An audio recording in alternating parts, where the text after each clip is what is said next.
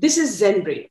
Over the past year, we've been flooded with messages from people who have lost their jobs due to the pandemic and forced into entrepreneurship with an uncertain future. So I thought of having someone who epitomizes professional success, Sanjeev Bikhchandani. He's the founder and executive vice chairman of InfoEdge, one of India's first internet companies. InfoEdge owns Naukri.com, Jeevan Sathi, 99 acres, and has strategic investments in tech-based startups like Zomato and Policy Bazaar, among many, many others. Some of us already know this. Sanjeev joined ad agency Lintas for a brief period and then went on to IIM Ahmedabad in 1989. Then worked as part of the brand management team on Horlicks, which he quit in over a year to start his own business, as he says. For 7 years, he dabbled in many ventures, including salary listings to pharma trademarks, till 1997, when he launched Naukri.com. From a servant quarter, mind you, above his father's garage with 2,000 rupees in his hand. And the rest, as they say, is history. He was awarded a Padma Shri in 2020 and is also a founding trustee of Ashoka University. Thank you very much for joining me on ZenBrain, Sanjeev.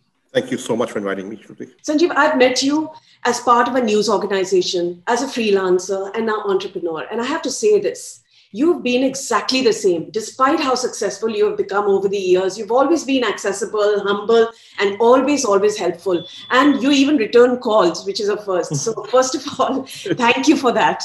No, thank you so much for saying these kind words about me. Yeah, people don't really change, right? Some do, and I'm glad you haven't. But, I want to get started with something really interesting, which is you actually wanted to be Rajesh Khanna when you were 10. I mean, do explain. So everybody daydreams. I was a big daydreamer.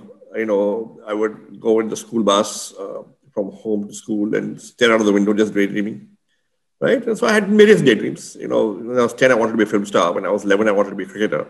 And when I was 12, I said maybe an entrepreneur, although I did not know that word then. I said I will one day start my own company, my own business. So dreams keep changing, but this one kept returning to me. And by the time I was in class 11 or 12, I had this fuzzy yet firm goal that one day I'll start my own company. How do you think that came about?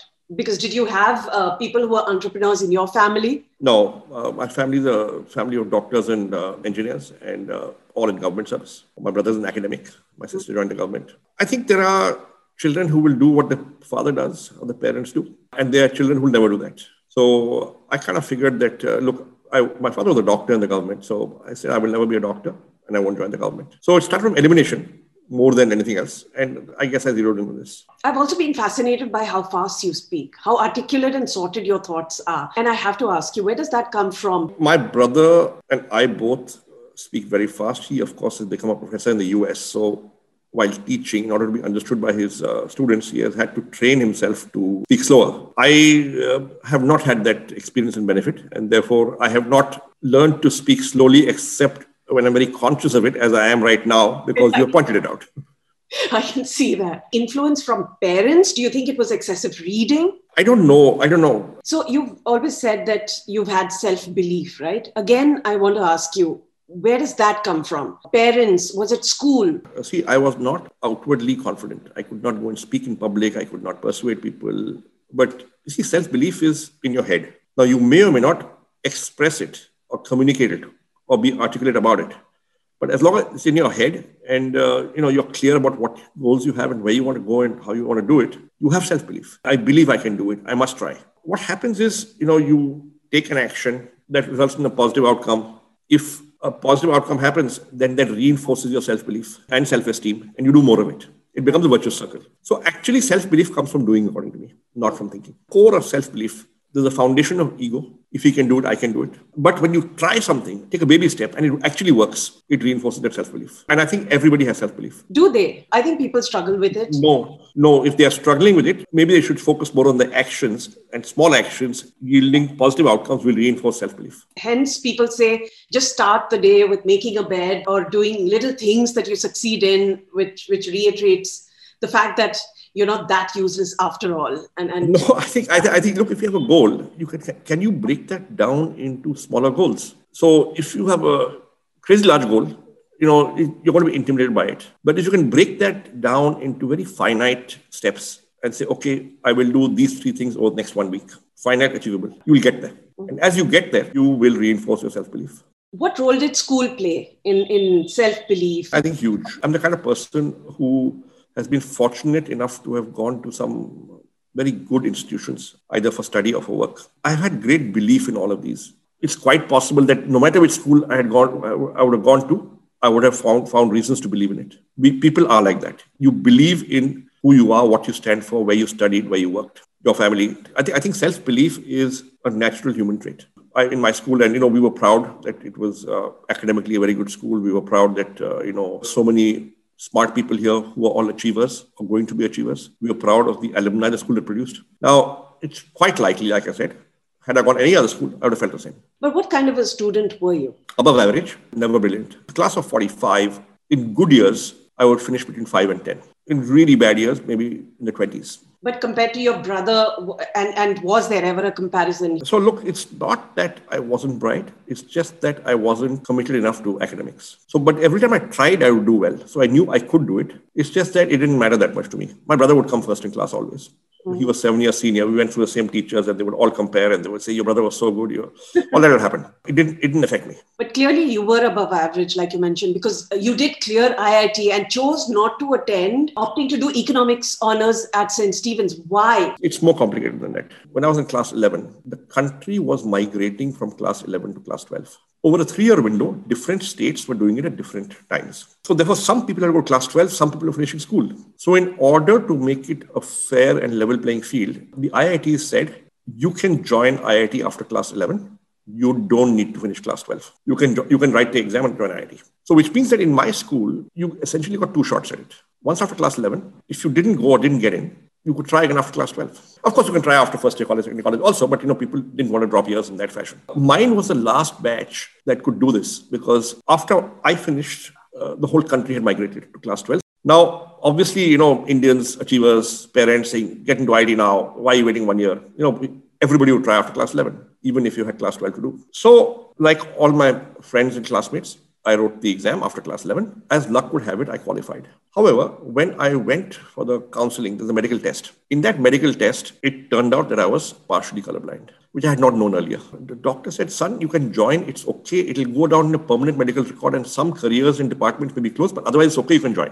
By and large, you're okay. Now, this by and large, you're okay, I was not comfortable with. And I said to myself, look, if something happens, right? Supposing I have to quit IIT after 1 or 2 years, I won't even be class 12 pass. So I will not be able to go to any other college. And then I said to myself, why don't I continue in class 12? All the good guys in my batch would have already gone to IIT. The junior batch can't write it because they'll have to finish class 12. So there'll be no competition. And from next year, it was becoming a 4-year course. It was a 5-year course prior. So I won't even lose a year. So I said, this is a smart strategy. And I decided to not join IIT and continue in class 12. In that sense, it was a brave decision, but logical decision. See, we were all programmed. IIT or medicine, engineering or medicine. I had not thought beyond IIT.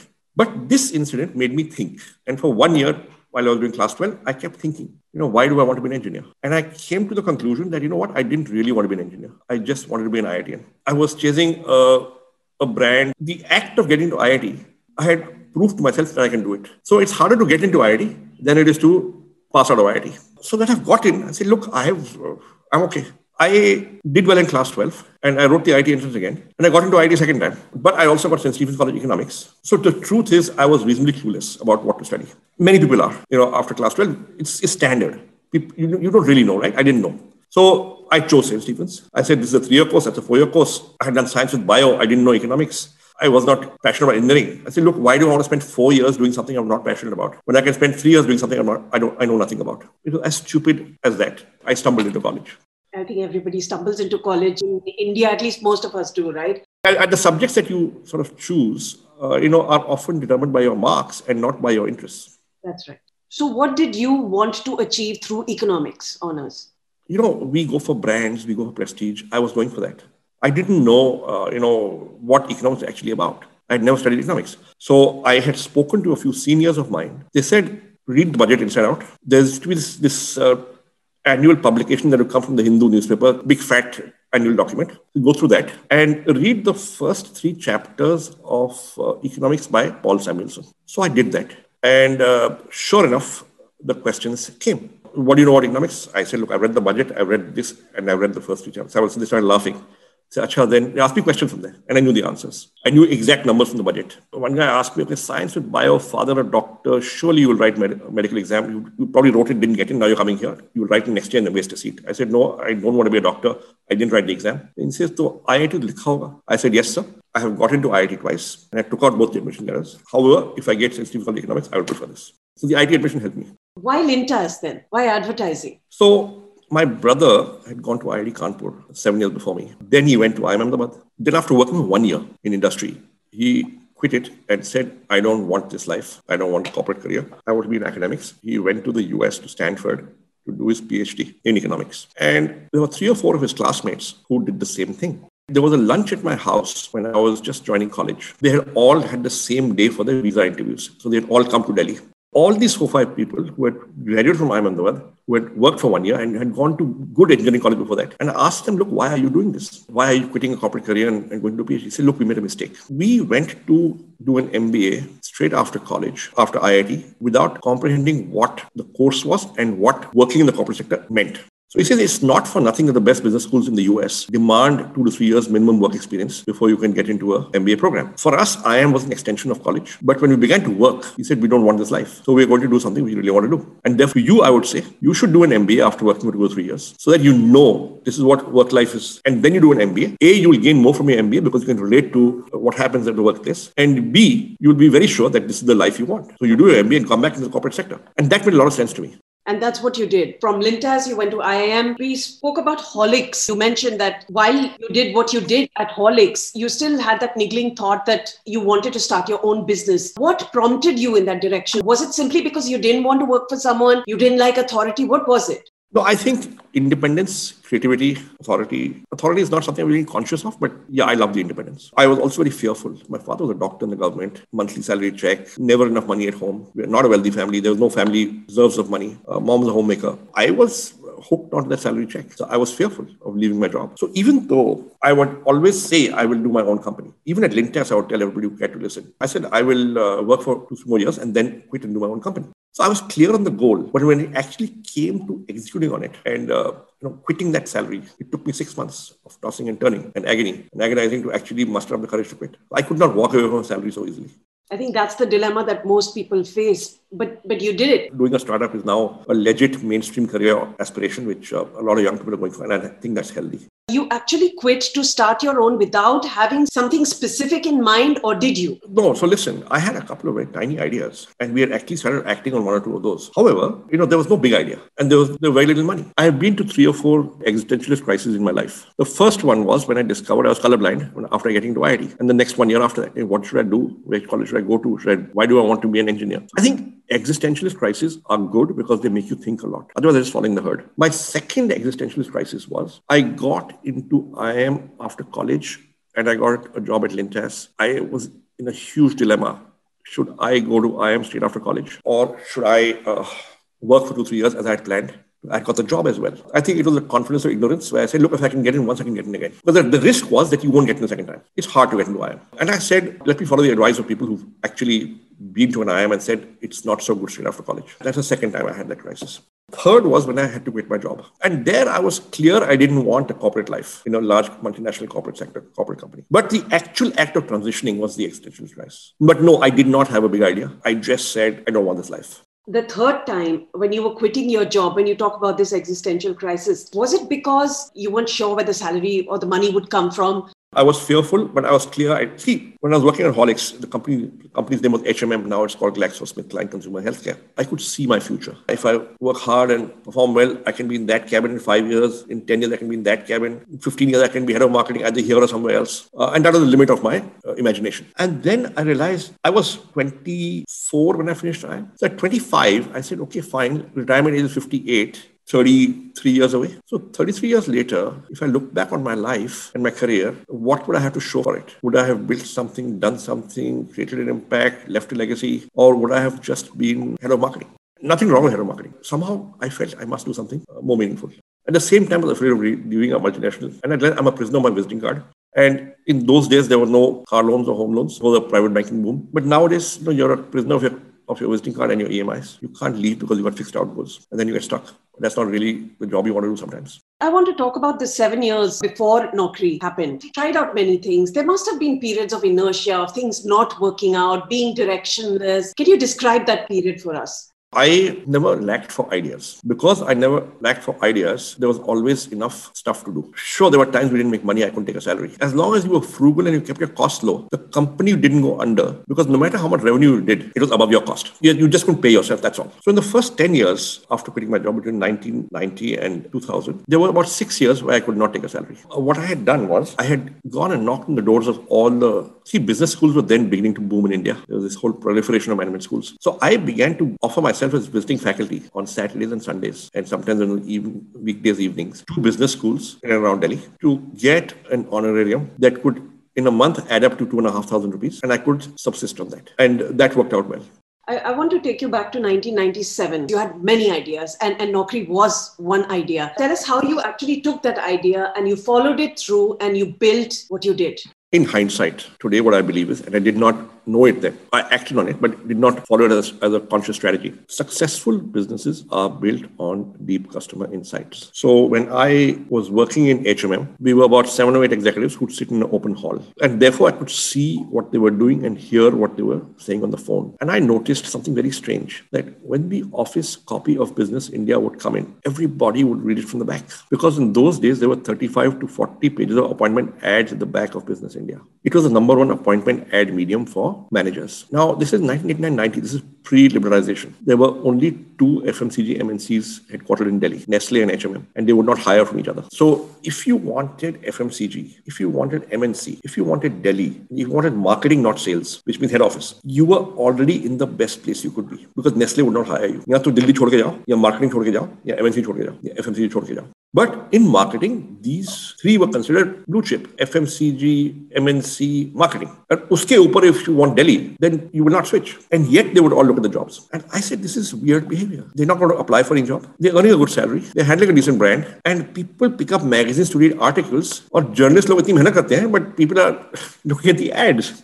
Not reading the articles. Then I realized that jobs are a high interest category of information. I didn't know what to do with this insight. This is pre-internet. This is pre-PC on every desk, pre-laptop, pre-everything, pre-mobile phone. So yeah, but this became one of those file and forget kind of insights. In 96, 6 years later, I had quit my job and tried my hand at 20 different things. When I saw the internet for the first time, this insight came back to me and I said to myself, let's just take jobs from newspapers and magazines around the country, rehash them in your own words and put it up on the internet and see what happens. So Naukri started as an experiment. I went to Central News Agency in Madras Hotel in Connaught Place. I went through all the newspapers and magazines there and figured out which ones carry appointment ads on which days of the week. And I made a whole schedule. That on Mondays, I want this, on Tuesdays, I want that, on Wednesdays, I want this, plus I want this magazine, plus this, plus that, plus that. We would get the appointment ads into our office. We would rehash them in our own words, our own data structure, and we would compile a database of jobs from published sources. And we put it up on the net, and we called it Naukri. And because jobs are a high interest category of information, traffic began to come. We had no money to advertise, nothing. This is 97. There was no venture capital. When we launched, there were only 14,000 internet accounts in the country. Must have been a couple of lakh users with share accounts in offices. But it looked like a large number to me. And that's how we launched.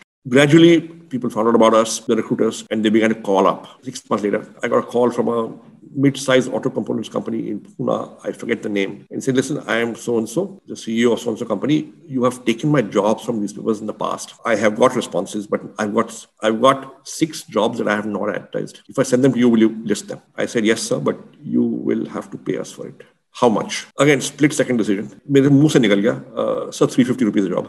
And he says, fine, I'm sending you a demand draft of 2,100 rupees along with the job details. And 2 days later, the courier came and we'd got our first revenue. And so much for pricing strategy. And 350 rupees a job listing remained the price for a Naukri job listing for the next 10 years. And that came in a flash of a second. But now you hear of startups with comprehensive business plans. You obviously sound like you did not have it laid out in the beginning. No, we did not have a plan. We had a back of the envelope calculation. I had said to myself that, look, if I can get 1,000 companies to give us one job listing every month and charge 500 rupees for it, that is 5 lakhs a month. That's 60 lakhs a year. And if you can achieve this in 3 years' time, the company would have gone up 5x in revenue because our last revenue had been 12 lakhs in the year.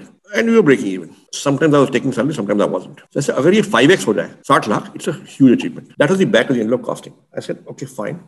Now, what is the lowest cost we can do this in? Because we can't spend too much money. We don't have money. And that's how we started. Then it became, okay, so it's 350 rupees a single job listing. Why don't we sell annual subscriptions? 6,000 rupees, unlimited number of jobs from your company for 1 year. Now, how does that work? It works very simply. If you get 6,000 rupees a year, you get a lot of jobs. If you get a lot of jobs, you get a lot of traffic. So that works on the side. Our costs were working out to about 1,80,000 a month. And I said, if you can sell one subscription a day at 6,000 rupees, we will break even. So I kept it very simple in my head. 6,000 rupees looks like a no-brain price. 6,000 rupees we can sell by direct mail. The guy will send a check in advance. Which are 30,000 rupees, you have to go and make a sales call. And what we did was put up job listings from newspapers for 6 months. We just took out all the old data and had a mailing list of 3,000 HR managers. We sent them all a letter and said, this is the internet, this is Naukri. You have advertised in the past. You may have got some responses referring to us. Maybe you know about our site. For 6,000 rupees a year, you can send us jobs and we'll put them up. The format is attached. And sales began to happen. And the math worked very well because within a couple of years, we were doing 3 lakhs a month. So we were breaking even. I wasn't taking a great salary. Sometimes wasn't taking a salary. There was now direct money expenditure also added on. But our goal was survival and break even and saying that, listen, next year we'll grow, we'll make a profit, it'll be fine, I'll take a salary. So when you're bootstrapping and starting out, and there was no venture capital in India those days, we never thought of venture capital. It's about breaking even through revenue and then making a profit through revenue, being frugal. Otherwise, you will not break even. But you've always maintained that you focused on sales. Like that was the core area. We had to, because if we didn't get customer money, we would not survive because we had no investments. There was no choice. Some people genuinely believe that an entrepreneur's capacity for risk-taking leads them to success. What do you say about that? So I think that's a myth. There's a difference between risk-taking and being risk-prone. Entrepreneurs are risk-averse. All rational people are risk-averse. Entrepreneurs are risk-averse. They will try and achieve their goals with the least possible risk. It's just that if their goals are different from somebody else, there may be a higher level of risk in trying to achieve that goal. But they will still take the lowest risk path to the goal, or sensible entrepreneurs should do that. And I have always maintained that the difference between a good entrepreneur and a great entrepreneur is somebody who is successful for 30 years, 40 years, 50 years, builds an organization that lasts and is market leader. It's not just about opportunity identification. So opportunity identification is the easier part. The real issue is how well you understand, manage and mitigate risk. Because over a 20, 30 year period, you go through 3 or 4 or 5 or 6 business cycles, ups and downs, boom, bust. When you're booming, when you're in a boom, everything going great, investors backing you, you got pots of money. But what you do then will determine how you survive a bust, right? So if you build up unsustainable costs, aren't profitable. Because when the bust happens, typically investor money dries up. Right? And then it's very painful for companies that have built up wrong cost structures. So it's about keeping your head in a boom and doing the sensible thing and not taking risks that will make you look silly in a bust. That will determine how you survive 30 years or 40 years. And therefore, how you manage risk, understand risk, mitigate risk, comprehend risk, that matters a lot. And that is what differentiates a great entrepreneur from a good entrepreneur. And that really leads me to the next question. Competition, and how did you handle that .com bust? So we had bootstrapped for 3 years when the bust happened in the year 2000. We knew the value of money. We had a very good reality check. We knew the moment we got VC money, we knew we don't deserve this money and we don't deserve this valuation. But as a bubble happening, we've got it, we are fortunate. Let's take it. And we immediately put it in fixed deposit in the bank. This was the 7 crore that you talk about. I see 7.3 crores. So we got lucky, right? We got it 1 week before the went down. The truth is when market corrections happen for 6 months, believers are in denial. Temporary correction, it'll come back. All that talk happened in 6 months. And we had, I had a bootstrap for 10 years and had not taken salary for 6 years. And we really knew the value of money. And we said, इतने पैसा है, इतने में ही करना है, और ये पैसा दोबारा आएगा नहीं. So do not spend it foolishly. Do not assume you get next round. Do not assume valuation बढ़ेगी. Do not assume anything. So we're very careful how we spend it. And we did not spend a lot on advertising. We simply said we will grow the company the hard way. New products, new technology. So we moved the office from my father's residence to Sector 5, Noida, back lanes, open drains, in the middle of rubber and chemical factories at a 12 rupee per square foot monthly rent. Other .com were at 140 rupees square foot rent in South Delhi. We were clear कि इसी में काम करना है. And जब तक sale नहीं बढ़ेगी, तब तक we can't spend. We can't spend foolishly. At the same time, you had competition that was spending a huge amount on marketing. When you're faced with competition, and I think many entrepreneurs might be going through that, where you have a competition which has lots of VC money now. How do you keep your focus on your product and your business? Our strategy was informed by customer insight. What is that customer insight? That jobs are a high interest category of information. Therefore, you need to aggregate many jobs. In order to aggregate many jobs, we were taking jobs free from all published sources. Plus, we were charging people to list jobs that they had not advertised. And the pricing was so low And the annual subscription was so useful that we always had the largest number of jobs. If you had the largest number of jobs, you got the most traffic. Our competition were not informed by that insight. So where we had a single listing for 350 rupees, they had a single listing of 3,500 rupees. They would never get enough jobs. So you advertise because you have the money, you get the traffic doesn't come back because they don't find the jobs. We don't advertise, but we got the jobs. So it's because we had that customer insight that informed our pricing strategy, that your goal is to aggregate the most number of jobs. We were the only people taking jobs free from published sources. We just had to have the most number. We were chasing that one goal, most number of jobs. So really, it's about being close to the customer. So if you have better understanding of the customer than your competition, and you are acting on the better understanding in a manner that your competition is not, you have an unfair advantage. We had raised 25% of the money that our competitor had. But we survived the meltdown because we were acting on the basis of this insight. So it's really important to stay close to the customer. The better you know your customer, better you understand the customer, the better insight you have on what will work and what will not work, the more you will be able to innovate in a relevant manner. But did you ever go through a period where you came close to shutting the business? There was a period when around 9/11, where we had 16 months of money left.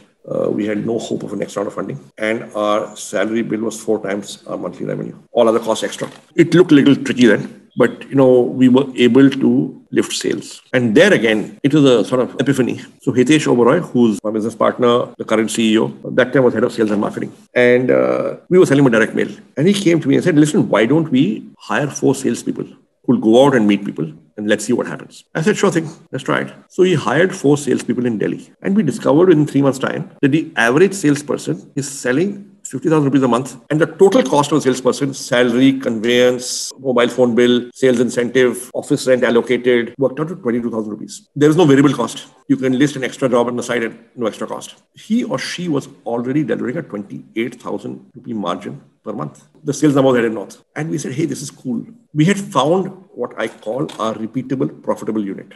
Each salesperson will make a profit on his own total cost. That profit will go towards defraying corporate overheads. So we said, let's just keep adding salespeople around the country on the same approach. And we began to add salespeople and open branches. And that's what took the company to break even. We found our repeatable, profitable unit. I think every startup must seek its repeatable, profitable unit. Repeatable, profitable unit. This is an important lesson to take away. You've spoken about frugality and it's something that you keep stressing on and your focus is on sales. Now, you have situations like downturns. We face downturns. We've also seen the pandemic, unpredictable but possible scenarios even in future. So what would be the 3 important lessons for entrepreneurs out there, businesses should take away from situations like these? Pandemic has been tough because supply chains were disrupted, business have been shut, customers have gone away, workers have gone away. I'll give you the example of our company. We have come through the pandemic relatively unscathed. We have not let go of a single person. We have not cut anybody's salary. And it's because we had the luxury of Naukri being a 55 to 60% EBITDA margin business that we could do that. So Naukri billings degrew 44% in quarter 1 last year. Like collections degrew. That was a significant pullback, but we were still profitable. And why were we so profitable? Because we had built such a great product that we were able to charge the prices we do and get the number of clients we had that we could make that kind of profit. And how do we build such a great product? Because we had a great team and we were informed by customer insight. So innovation, great people, focus on customer over the last 2 decades, 23 years, had led to a situation when Naukri was in a very strong position. So we could afford to do that. So this was 23 years of effort, the culmination of it paying off with continuous improvement all the time. You've seen a lot of companies go down in the past 2 decades. What are the common mistakes that you are seeing that they are making? So I think if people don't talk to the customer enough, see, a lot of young startups don't have the ability to generate revenue at the top table. You have great product guys, you have great tech guys, but do you have a great sales guy? Right? I think that's important. Because I always tell young companies that the customer's money is more important than the investor's money. And the reason is that if you're getting the customer's money and you're getting it repeatedly from the same customer, and if you're getting it at a price that's higher than your cost, then chances are you have a viable business so long as you can get enough customers. And if you get the customer's money first, the investor's money will almost certainly follow. Because investors love to invest behind companies that are getting customers' money. But if you get the investor's money first, there's no guarantee the customer's money will come. Who knows whether the customer wants to buy what you're selling or what you're making? Because getting the investor's money means getting a great PowerPoint, making a good pitch, and impressing two MBAs across the table. But getting a customer's money is a lot harder. The customer is not your mother or your father, your uncle or your aunt who's going to do you a favor. And certainly not buying a second time. You can buy first time on a promise, but if you don't live up to the promise, you'll not buy a second time. And therefore, I keep saying, get the customer's money. The investor's money will come. But if you get the customer's money, you may not want the investor's money. You may not need it. But was that the potential that you saw in the companies that you have invested in, whether it's Zomato, whether it's Policy Bazaar? So they were very early stage. So Policy Bazaar, we invested on a PowerPoint. But we were able to quickly assess, hey, this thing will have legs. This thing will work because there's such a compelling value prop there. There's no competition in the market. So Yashi Dhaya, the founder of Policy Bazaar, came and sat in my cabin, opposite my table, opposite my desk. And he says, I'm willing to bet you're paying 60% more than you need to for your car insurance. I didn't believe that. I said, don't be silly. I said, all insurance is the same. So you take out your insurance papers. I took them out of my backpack. Say, car, year, how many kilometers done. We went and checked out the car, driver driven, owner driven, any history of making an insurance claim. It took about 8-10 data points and he produced 10 quotes. And sure enough, I was paying 40% higher. Or rather, the lowest quote was 40% lower than mine. And I was shocked. He says there is huge variation in pricing of insurance for the same policy for the same person across various companies. We don't have a way to compare. So I immediately knew this was sell. And therefore, I said, we'll back you. Zomato had launched and was doing some small revenue, 1 lakh a month. But when I met Deepinder Goyal for the first time, I asked him, "Ye idea kahan se aaya?" And he told me, I was working in Bain Consulting. Bain had maybe 50, 60 employees, mostly young, mostly single, mostly male. Working hours were long. You had to have 2 meals in the office, lunch and dinner. There was a cafeteria in the office that would not serve food, but you could bring your own food and eat it. To make life easy for the employees, the admin team had put a file folder of some 70 or 80 delivery menu cards of restaurants at Bellwood location. But he said, you know what? It just takes a long time to access a file in the cafeteria at 1 o'clock, big line, take half an hour to access a file. You then call up, then the food comes, what time is it? So I came on Saturday and I scanned all the menu cards and put them up on my personal page on the office internet. And all the office traffic began to come to my page. And that's when the penny dropped. And I realized that aggregation of menu cards is what value. Just as I had realized 17 years earlier that jobs are a high interest category of information. If you aggregate all the jobs, you will get traffic. And that's what he did. He went on weekends to get menu cards from restaurants and began to put them up on the net and he got traffic. And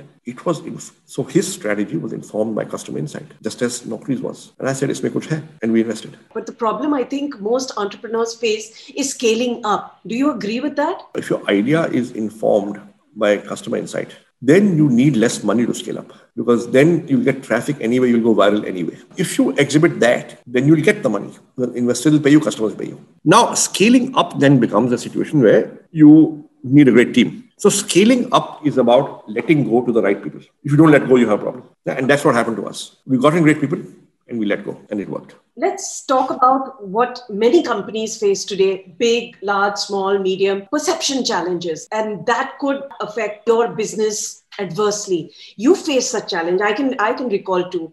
I remember 99 Acres where a property broker, I think, had advertised to sell property and specified no Muslims. And that led to the Minorities Commission stepping in. Tell us exactly what happened and how did you deal with that? There was a misguided broker in Bombay and he had advertised an apartment either for rent or sale, I forget. And he had put the words there, no Muslims. Now, whether that meant Muslims need not contact me or whether the society has no Muslims. Either way, we felt it was wrong. Now, we don't check every listing before it goes up, just as Facebook doesn't check every post before it goes up. Our obligation is that when it's pointed out, you remove it. It was pointed out. We went to remove it.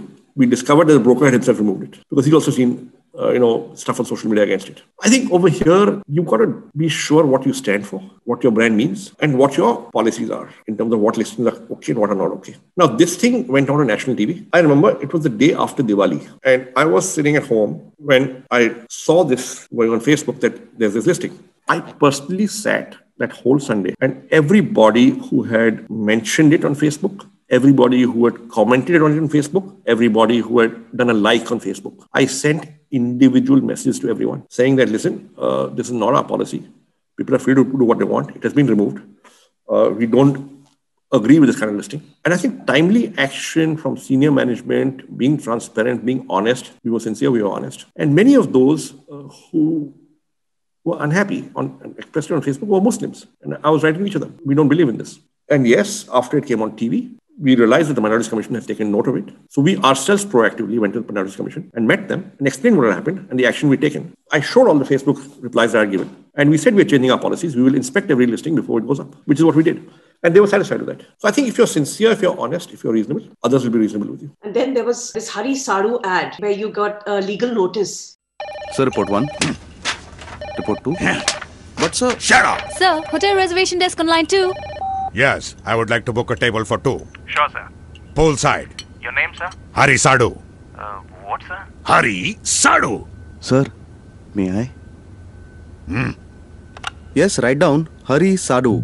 H for Hitler, A for arrogant, R for rascal, I for idiot. That's right. Now write Sadhu. S for... Shameless? The Hari Sadhu ad was quite well known. It did well for us and was becoming a very, very good ad. When suddenly, we got a legal notice. I was traveling for about 10 days. So it had come on my desk and nobody responded to it because it was on my desk. And by the time we responded to it and got in touch, the press had picked it up. So it became this big issue. The allegation was that my son, who's 11 years old, is getting teased in his school because his name is Hari.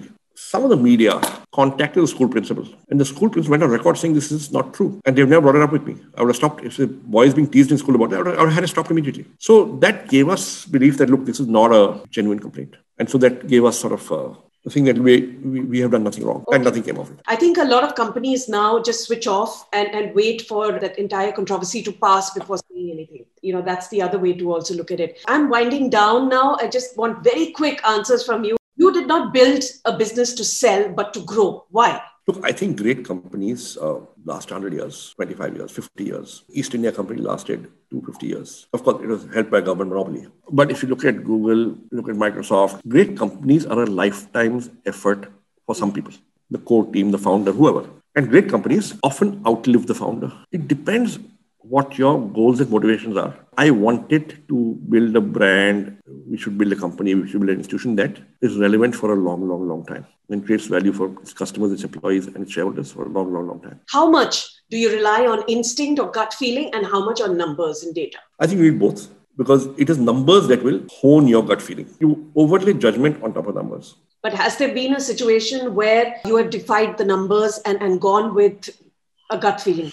No, it's hard to defy numbers as long as the numbers are authentic, unless you have some insight which tells you, hey, these numbers don't tell the whole story. When we were very, very young as a company, we didn't have too many numbers to go with. I knew that jobs are a high interest category of information because I had observed 8 of my colleagues building business in India from the back. That resonated with my gut. But had I done a survey of 1,000 people saying that, are you interested in jobs, knowing about jobs? No, I had not. I just knew it. That's nicely put. What is work-life balance for you? Can there ever be work-life balance? So look, the truth is when you're doing a startup now, it's very hard to make a startup succeed unless you are obsessing about it 24/7 because it's difficult. There's a guy called Sagar Daryani, who's the founder of Wow Momo. I once was in a panel discussion with him and he was asked this question, what's your view on work-life balance? And his answer was very good. He said that if you're doing a startup, there is no such thing as work-life balance.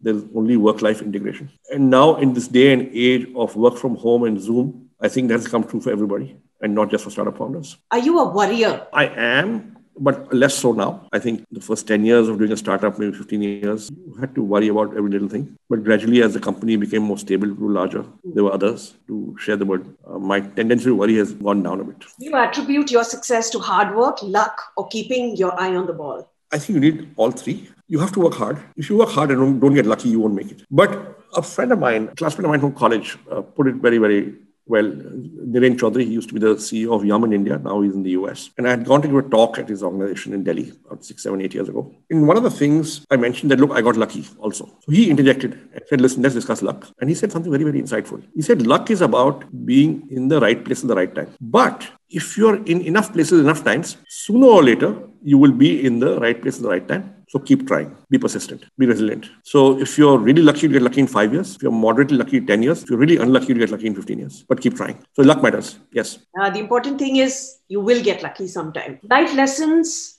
that you have learned along the way that are not taught anywhere. It's pretty commonly said that you got to be a great people's person if you want to build a good business because you can't do it alone. You need people with you. So an entrepreneur has to be a personal magnet for talent. You have to be the kind of person people want to work with. And that's how you'll attract people to work with you, even though you don't have money. They will believe in you. They will believe in what you're trying to do. You'll find common cause. And if you are able to be that personal magnet for talent, I think that's half of success is achieved. How do you balance IQ and EQ? You need both. It's the same question about numbers and judgment. IQ will get you started.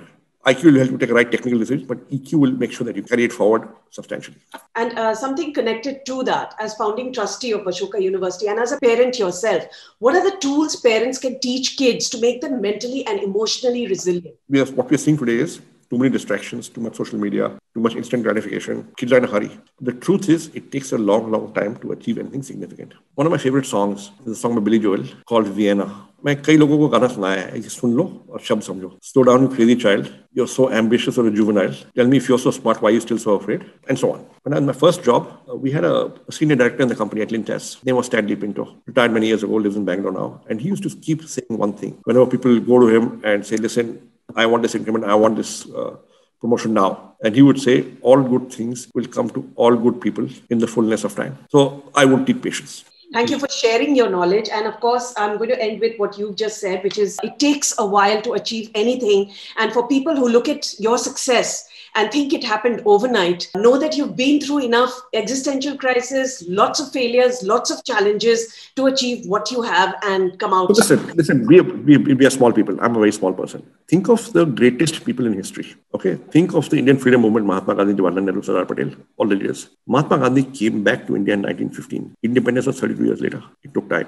Think of Jesus Christ and the years he spent in Galilee. Think of the Ramayana, 14 saal ka vanvas. So you have to spend time. Very often you achieve after some struggle and some years of struggle. Whether in life or business, have patience. Keep working at it. Well, on that note, thank you very much for joining me on Zen Brain. Thank you.